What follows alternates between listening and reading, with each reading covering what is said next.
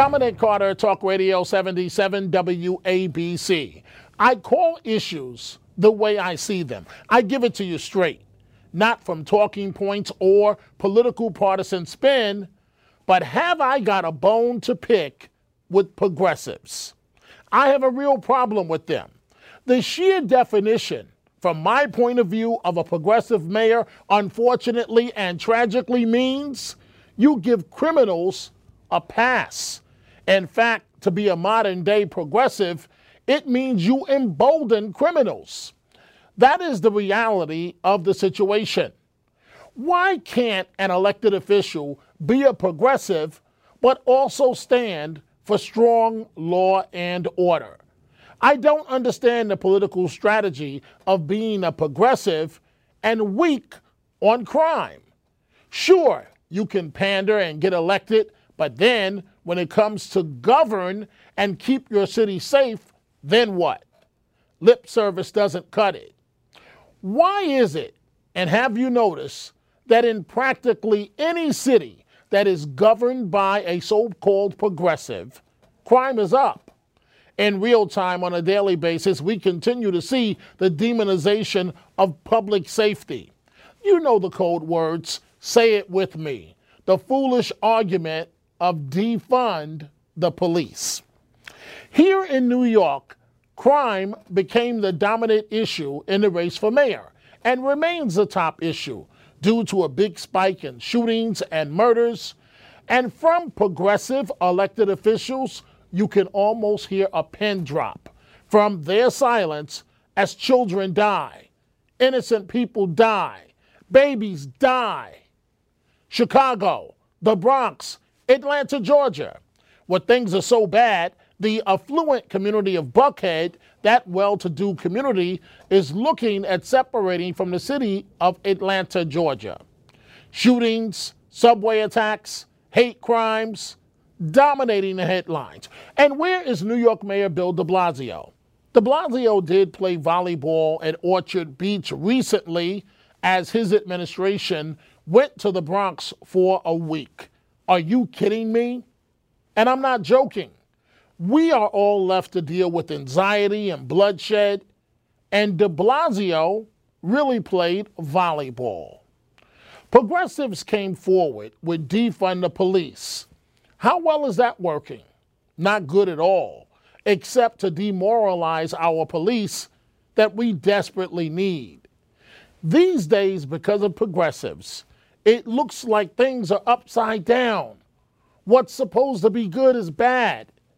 Rather than defunding the police, plainclothes units must be reinstated in terms of law enforcement. And we need some form of stop and frisk. I said it. Progressives, it's time to admit what is obvious. A major reason why Eric Adams won the Democratic primary, and there are many, but it is primarily because of his opposition to the defund the police movement, the exact opposite of what you support. And joining us now is political consultant Hank Sheinkopf, who represents a number of police unions in New York City. Thank you so much for appearing, Mr. Sheinkopf. I'm happy to be here, Dominic. You know, I also represent Local 237 Teamsters, President Greg Floyd, certainly significant, and lots of other people. But Indeed you do. Let's begin this way. It is so disappointing on a personal level. Why are progressive mayors around the country not really dealing with crime? People are dying on the streets, and gangs are more emboldened now more than ever. Well, look, Jack Newfield, may you rest in peace, the late, certainly a chronicler of life in this country and certainly in New York, once said to me, he said, you know, the Democrats are going to keep losing elections. And I said, why? He said, because they refuse to deal with crime. Crime is an issue that people want dealt with. And even the most progressives, you know, the people who live in fancy houses and fund a lot of the progressive activities don't like being mugged. That's the first thing you'll find, that no progressive likes a gun put in their face and said, give me your money.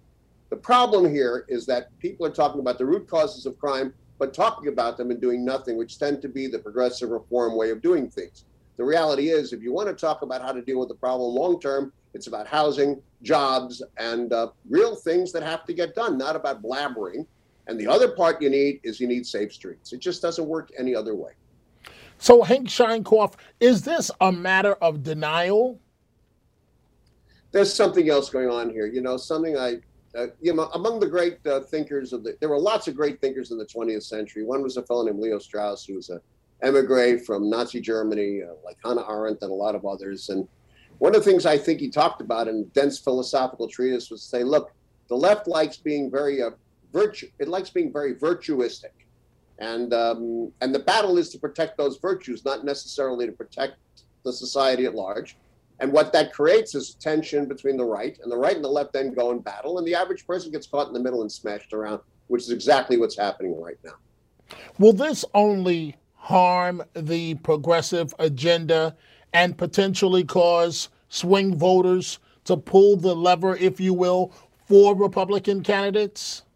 The problems of the cities have always been an enticement to people in the suburbs to vote Republican.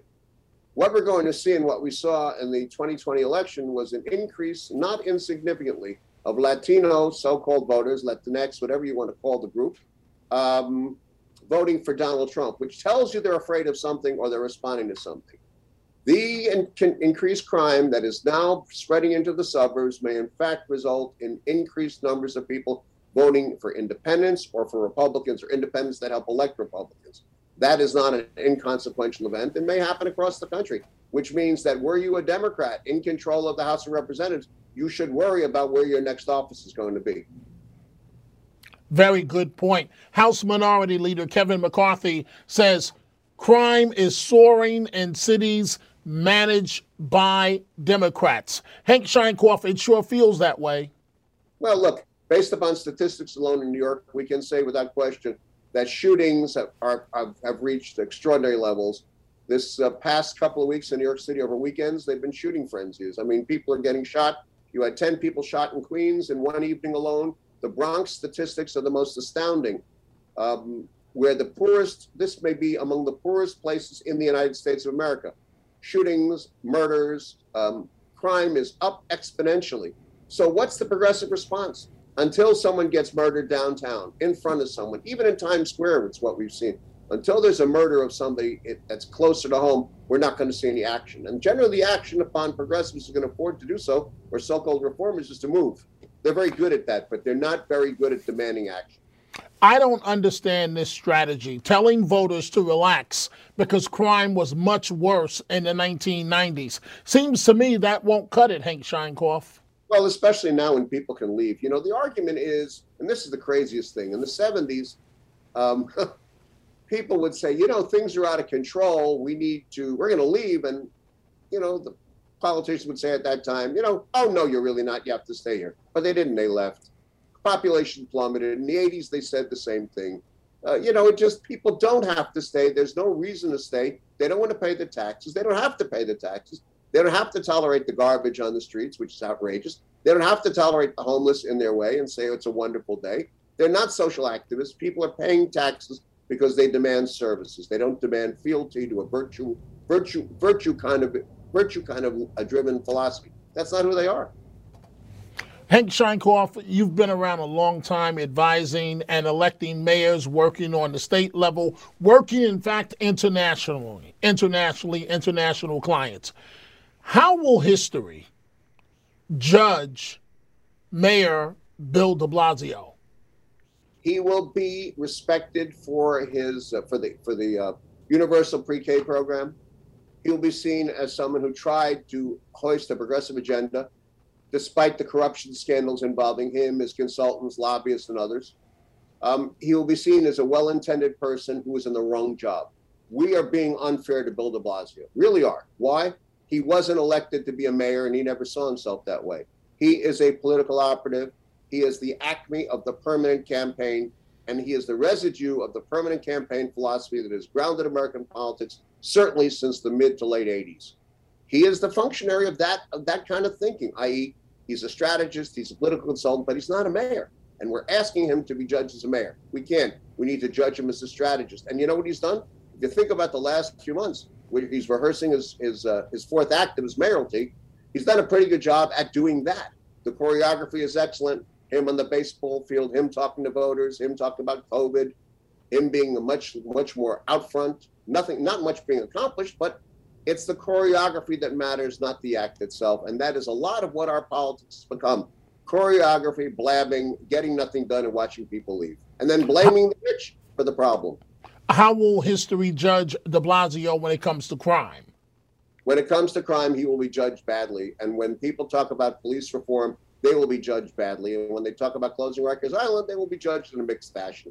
The failure to deal with the mentally ill population of New York City, people who have chemical issues and others, and where the city has become the place where they can find themselves, is among the great tragedies of our time. Rikers Island hasn't become a jail or a prison for people serving under 1 year, which is the law, by the way. It's become a mental facility for people who need help that we should be providing. Instead, we're having something else. And then we're releasing people from Rikers Island onto the street who are doing what they used to do, which is killing people and shooting. If you look at the number of people, the number of gun crimes, I think there's one stat that's most astounding. And I think the last quarter of 2020, there were 90% of all gun collars were tossed. They were thrown out at arraignment, which is kind of crazy when you consider what's going on. And if you really want to get granular about this, you look at the number of people. There were 3 people arrested, I guess the last month. 75 arrests between the 3 of them. 2 were arrested previously on gun crimes. They went out in the street, and guess what they did? They killed people. I mean, progressives are asking for somehow a new light to be turned on to a new room, and you'll see a different furniture. But that's not the case. We can't deal with the long-term problems and we're not going to deal with the short-term problems. You want to create housing, you want to create jobs, you want to create a livable environment. You also have to create a safe environment. Simple. Race for mayor. Size up the candidates. First, Republican nominee Curtis Sliwa.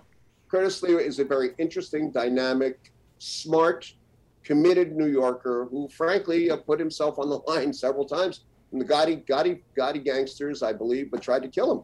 That's simple. We got to look at who he is. Is he competent to be mayor? Well, we've had worse, but then he's running against Eric Adams, the Democrat nominee, who is on paper, certainly, and by action, much more qualified and competent to be the mayor, and someone that America will be paying attention to.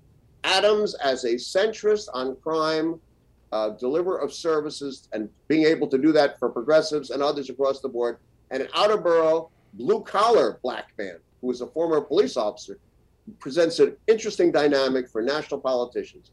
He's the opposite of Lightfoot in Chicago. He will actually deal with the crime problem. She can't.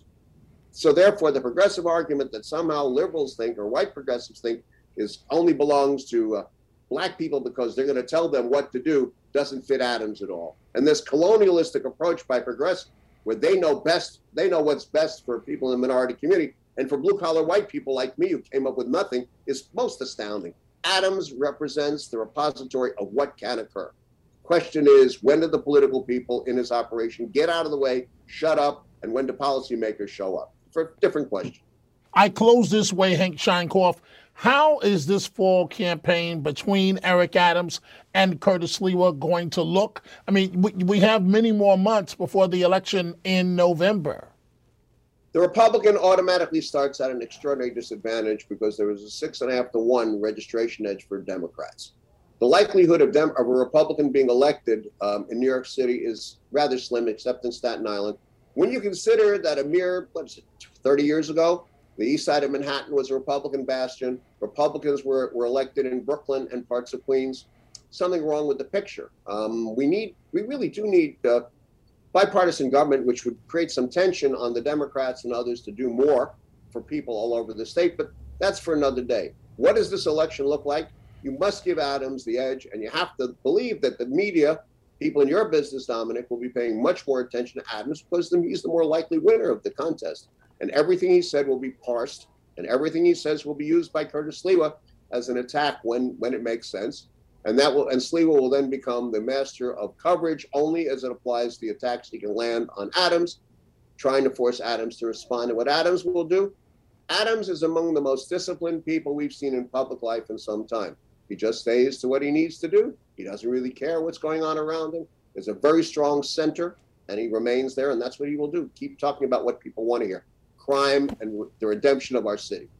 Political consultant Hank Sheinkopf, thank you so much for joining us.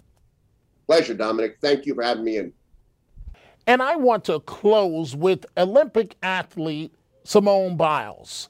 Her decision to remove herself from the Olympic gymnastic events over her mental health welcomed a firestorm of reaction. And it is so unfair to attack this young lady. It's just not right. Yes, she made flying through the air look easy, but it is not easy to do the routines that she does. Biles is the greatest gymnast in history, winning 4 gold medals. What is not easy to deal with mental health, especially when you consider the stigma surrounding it. Many people suffer in silence with mental health issues, and that is quite sad. Rather than attacking Ms. Biles and calling her things like a traitor to her country, a quitter, and making claims that she is taking someone's spot on the team, we need to support her, especially now at her time of need. Have we stopped for 1 second to think about maybe this young lady can't perform right now and could seriously hurt herself trying to do so? Here is the silver lining. Because Ms. Biles and people like tennis superstar Naomi Osaka have placed a greater emphasis on mental health, it will make it easier for other people dealing with such problems to come forward. And one day, perhaps, we won't be so quick to criticize people that are crying out for help. Ms. Biles' well-being comes first, gold medals second. I'll see you the next time, and you can listen to me each weekday on Talk Radio 77 WABC, midnight to 1 a.m. And if that is too late for you, there is always the daily podcast of The Dominic Carter Show that you can download and listen to at your convenience. I'll catch you the next time. Dominic Carter, Talk Radio 77 WABC.